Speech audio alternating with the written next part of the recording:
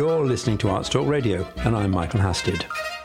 We bring you interviews as well as news relating to all aspects of the arts in Holland, which are either in English or where language is no problem. We concentrate on events in Amsterdam, The Hague, Rotterdam and the surrounding areas.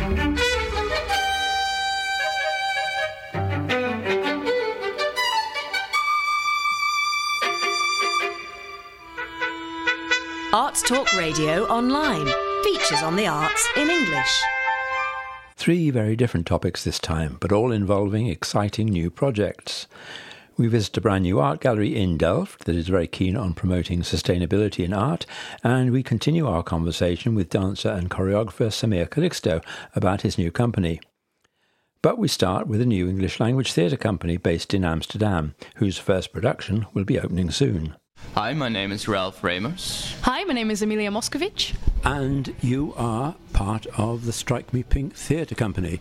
And I believe you've got a brand new production which is called Peanut Pie. That is true. It's a very first production ever. And what's it about? A Peanut Pie tells the story of 2 men in the late 1940s in London. And it's basically a story about love, loss, being yourself, and a craving for peanut pie. And I believe you are the manufacturer of this famous peanut pie. I am, yes. I am playing Anna, the wife of Stephen, and I make him lots of peanut pie. So it's a story of a closet queer, is it? Married but a secret life, which I think was quite common in those days. True, it is. Indeed, it was rather common. It is about Stephen who's married to Anna Thomas, his wife. I think has known that he's a homosexual for a while, and he sustains an affair with a man for quite some years already, and is trying to come to terms with that, and it's kind of torn between choosing either one, his marriage and safety, or his love for this man, but also the dangers that come with that. Without doing any spoilers, does the wife know he's a homosexual? I would say no. Otherwise, stuff would potentially get very, very complicated. So you're not trying to seduce him with the peanut pie, trying to keep him at home on the straight and narrow? Not consciously. And you wrote this play yourself? True. I wrote it during COVID. I had it in my head for years, and it kind of, became more clear and clear in my head. And then COVID hit, and I had a lot of time on my hands, and I started writing. Yeah. Where did the inspiration come from? Is it based on a true story, or your own experiences, or what? I think the inspiration came from a lot of different things. An important one for me was because I have a background in psychiatry. I've been working in a psychiatric field, and I was rather intrigued by the line between health and pathology, and when do we decide when something is pathological, when is something unhealthy, and whom decides that. So, and then there was the topic of grief, that it's an important matter in this play. Because I think in those days homosexuality was considered to be a disease for which there was a cure.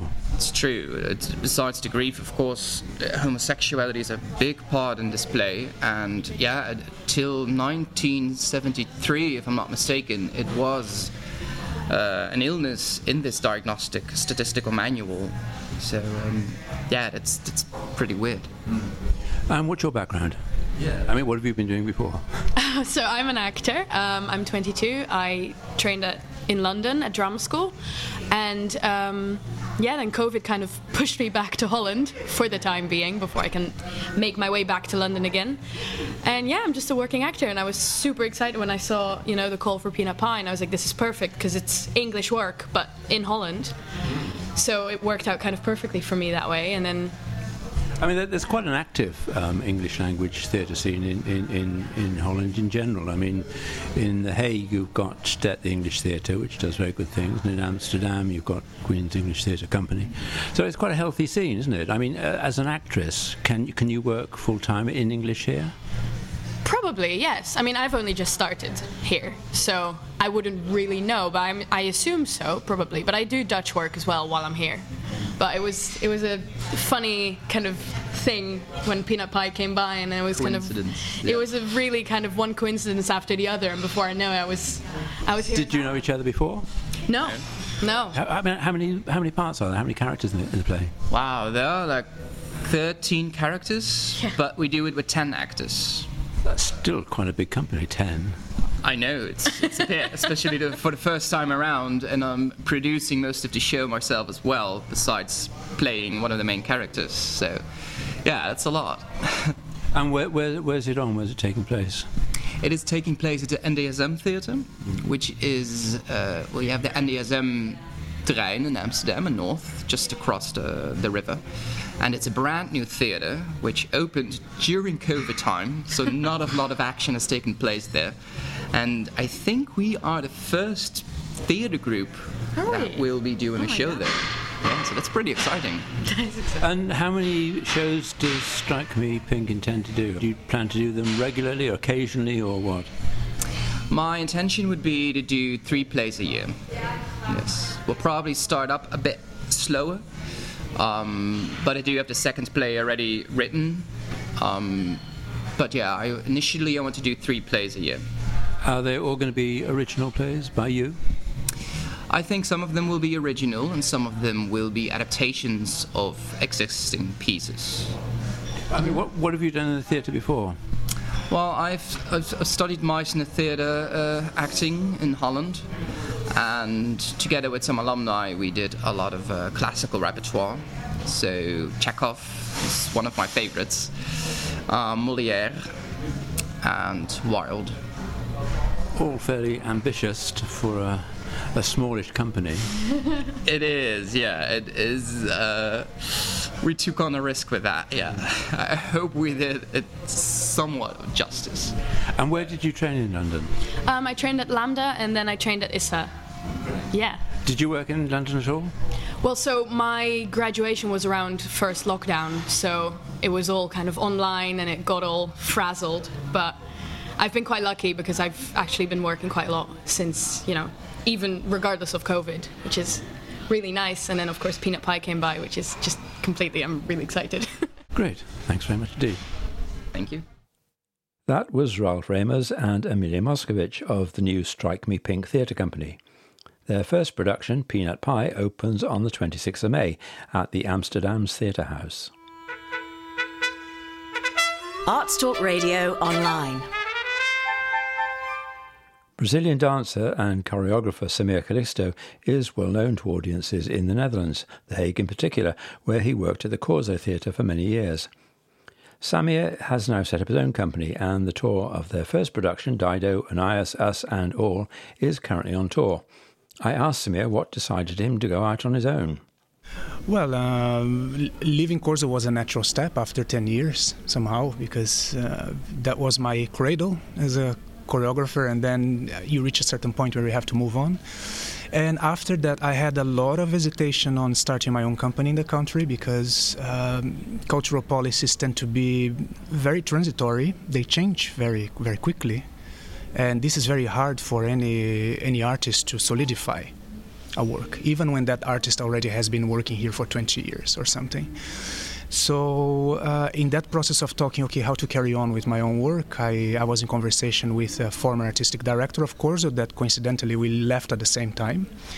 And we are, apart from having worked together for a long time, we are good friends. And I share that concern. I share the fact that I did not see myself doing that alone, and we decided to do that. And we knew that Svolle, because our connection with one of our board members, was open to welcome a new dance company or something. But at the same time, for me, observing the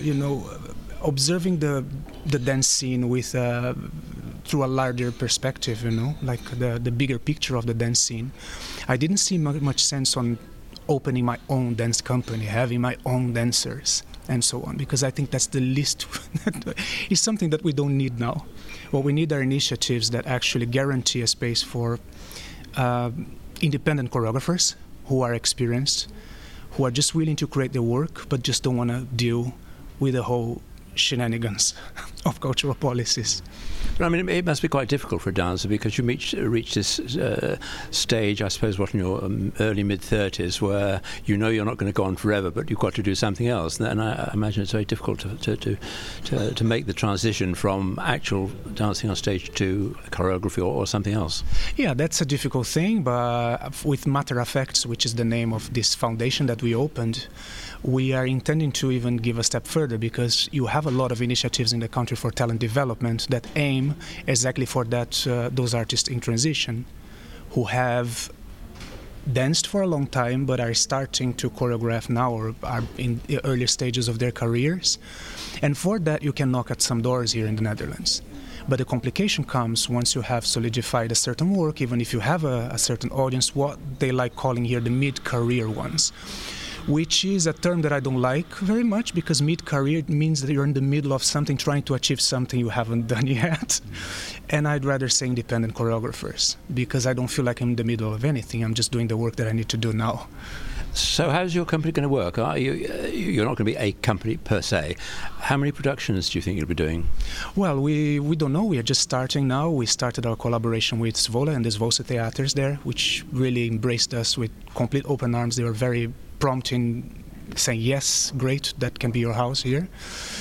We have collaborations also with Drachten, with De La Vey in Friesland, and an international network that by default, because of the works of Stach, which is my partner in Matter Affects, and also my connection with some of these institutions, we are automatically part of. There is a European network called Dansk Dans that involves Scenario Pubblico in Italy, that involves Danish Dance Theatre, Ostrava. You know, you have in many countries companies that participate in that network. So that's one arm of the initiative that we just started. So somehow we intend to at first use my work to open a certain way.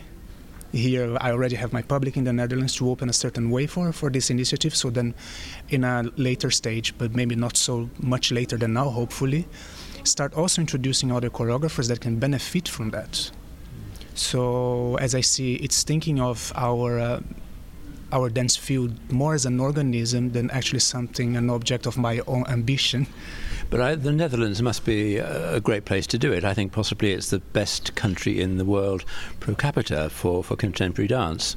I think it still is. There's a lot being changed in the mentality of dance. I don't want to make judgments about it, but I do think that the instrumentalization of arts is really playing a very heavy role now in the dance field as well, in the sense how once more they are trying to use as artists to cover holes in the social field, which not all of us should be covering, and trying to, make us justify our very existence. No, I think that this trend, it's in everywhere, that the theatre, straight theatre, that art should be in some way therapy, which it ain't. Yeah, or a social form of working, but sometimes you don't need to do a work that's socially obvious to operate socially. And that's the entire problem. But when you enter in discussion with people who do not have that vision, it becomes very hard for them to. So I've been entering discussions with people from different parts of our society, connected to culture. And many of them believe that we need to do what the audience wants. But my question is, does the audience knows what they want, and or even better, do they know what they need? Yeah. I mean, this is the old argument: you go down to them or get them to come up to you. Yeah, which is, I don't think we have a superior knowledge, but you don't ask for a patient to tell a doctor what he needs to be prescribed. Do you see what I mean? Absolutely. I totally agree with you. Yeah. So how's it going to work? Well, we continue trying to develop projects for our next season, still around my own work. But in meanwhile, we are, for instance, within the European network that we are involved now, we have a project that's called, it's a sort of summer intensive that also has, I wouldn't say an educational, but it's something that I'm going to be conducting in Porto, in Portugal, as part of spreading or developing a new form of working with young dancers and so on. And we see how we can also bridge that later with more experienced choreographers that might also join forces with us in the foundation. So we have this new production now. For next season, we are planning a new production with the ensemble Black Pencil here in the Netherlands, and then we are going to keep planning at least, let's say, a performance a year, and see in between also how we can flexibilize the mode of working. The thing is, we are still dealing with the after effects of the pandemic, and that has an impact on the way theaters are programming, how many shows they are programming. Luckily enough, we have theaters still, they are very generous with my work, but we don't know. We are exercising an enormous amount of flexibility now in terms of plans also. Yeah. And do you still dance as a dancer? I mean, do you still work with other companies? No, that was a decision I took right in the beginning of my choreographic career in order to be taken seriously, I think. Or not really, because there were dancers that they continued to, in the beginning at least, they choreographed. But I was so careful I said, that's the energy I have, and I'm going to apply all of that into my choreographic work. And I was a little bit concerned that if I kept dancing for other choreographers, my work wouldn't be taken seriously. So it was a hard decision because, of course, I had to decline a few invitations. And, yes, I mean, the problem is there's in every company, in every production, there's only one choreographer, but maybe 20 dancers. Yeah, exactly. But, I mean, it depends on... that's also part of my background. If you look on how choreographers, they appear in the context of companies, it's normal. Like you get the Netherlands Dance Theater, they do have their workshops where the young dancers, they can also try choreography, so that path is a little smoother somehow, and there are lots of steps that are sort of part of that organism. But for me, really, I was working as an independent dancer. I hardly had fixed contracts with company. That was a choice, to be fully free to choose, from a young age.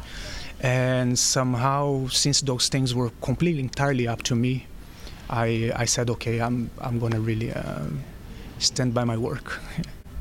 Okay, I think that will do. Thanks very much, Samir Calixto, and good to talk to you again. Yes, likewise. Thank you. Arts Talk magazine provides the perfect companion to Arts Talk Radio, with reviews and previews in English of cultural events in Holland. Whatever your interest in the arts, our international team of writers will always provide something new and exciting to see online. That's Arts Talk magazine, all one word, .nl. artstalkmagazine.nl. Arts Talk Radio online. Another new venture is in Delft, where Helene van Haften has just opened an art gallery right in the centre of town. I went along to Artline to meet Helene, and I was interested to know why she had chosen Delft. Oh, it's a very simple answer, because I'm now living in Delft. I moved from Aalsmeer, this was my last place where I lived, to Delft, because also a sister and a brother of mine are living here, and I sold my house in Aalsmeer. So that's very simple. Then I came in Delft, I had my house, and I still had my gallery, because the gallery started already about 40 years ago in The Hague originally. Then we moved to Amsterdam, then to Aalsmeer, and then I was suddenly in Delft. And then I thought, I have to start again with the gallery. And on the moment I thought about this, I found this place where we are now, in the Voltersgracht number 18. That's just literally 50 metres from the main town square. Yes, it's very near in the center. Actually, it is the center of Delft, and it's a very nice place where a lot is happening. Except contemporary art. There aren't many contemporary art galleries, or even many serious art galleries here. So the work you're presenting is, looking around, nearly all abstract. Yes, exactly. That's what we always did with working with abstract art. And what you can see now here in the gallery is, in fact, the old collection. And I will exhibit this till the end of August. And then in September I will start with new exhibitions, but with a little bit a different theme. But you're going to do mixed shows of gallery artists, and you're going to do one-man or one-person shows as well? Yes, both I will do. both. It depends on what the theme is and depends on the artist. So it will be different exhibitions, but the theme, the total theme will be cultural, sustainable art. So what is sustainable art? Sustainable art is art that has a view to what sustainability must be here in the world, because it's a very important theme, and I think that it is a theme that can be used by artists. We are even not aware of the fact how much we spoil every day and we throw into the dustbin and we don't use again, and it's because of a lot of rules that we are living like this, but it must stop. But that doesn't really apply to art. Nobody throws pictures or sculptures in the dustbin. You're quite right, because art is one of the things that mostly will survive in this world. But it's not only the painting itself, but it also must have the message of sustainability. Although we must say that nowadays more and more artists are using also plastics in their works. And even I have it here in my gallery. Yes, I mean, there was a very big change from oil paints to acrylic paints. Yeah. And the oil paints were made from vegetable oils mainly, whereas acrylics are 100% plastic. Yeah, exactly. So then you see in the use of the materials that there is also a possibility to make it more sustainable. And it's a way of thinking that you must do to change this all. Also, when you look here around, there is a lot of stuff that I already have 20, 30 or 40 years. But what you also can see is that all the paintings are packed at the moment in plastics. So also over there we have to change those things. Straw. You could do it in straw. Maybe that's a good idea. Although maybe you can see then the straw in all the paintings. There is a lot also that normally goes to the dustbin. We can reuse it also in artworks where we have a message. That was Helene van Haften talking about sustainability in art at her new gallery Artline in Delft. Arts Talk Radio Online. Well, I'm afraid that's all we've got time for this week. This is Arts Talk Radio, and my name's Michael Hasted. If you have any comments, please leave them in the box below. So until the next time, it's goodbye from me. Bye.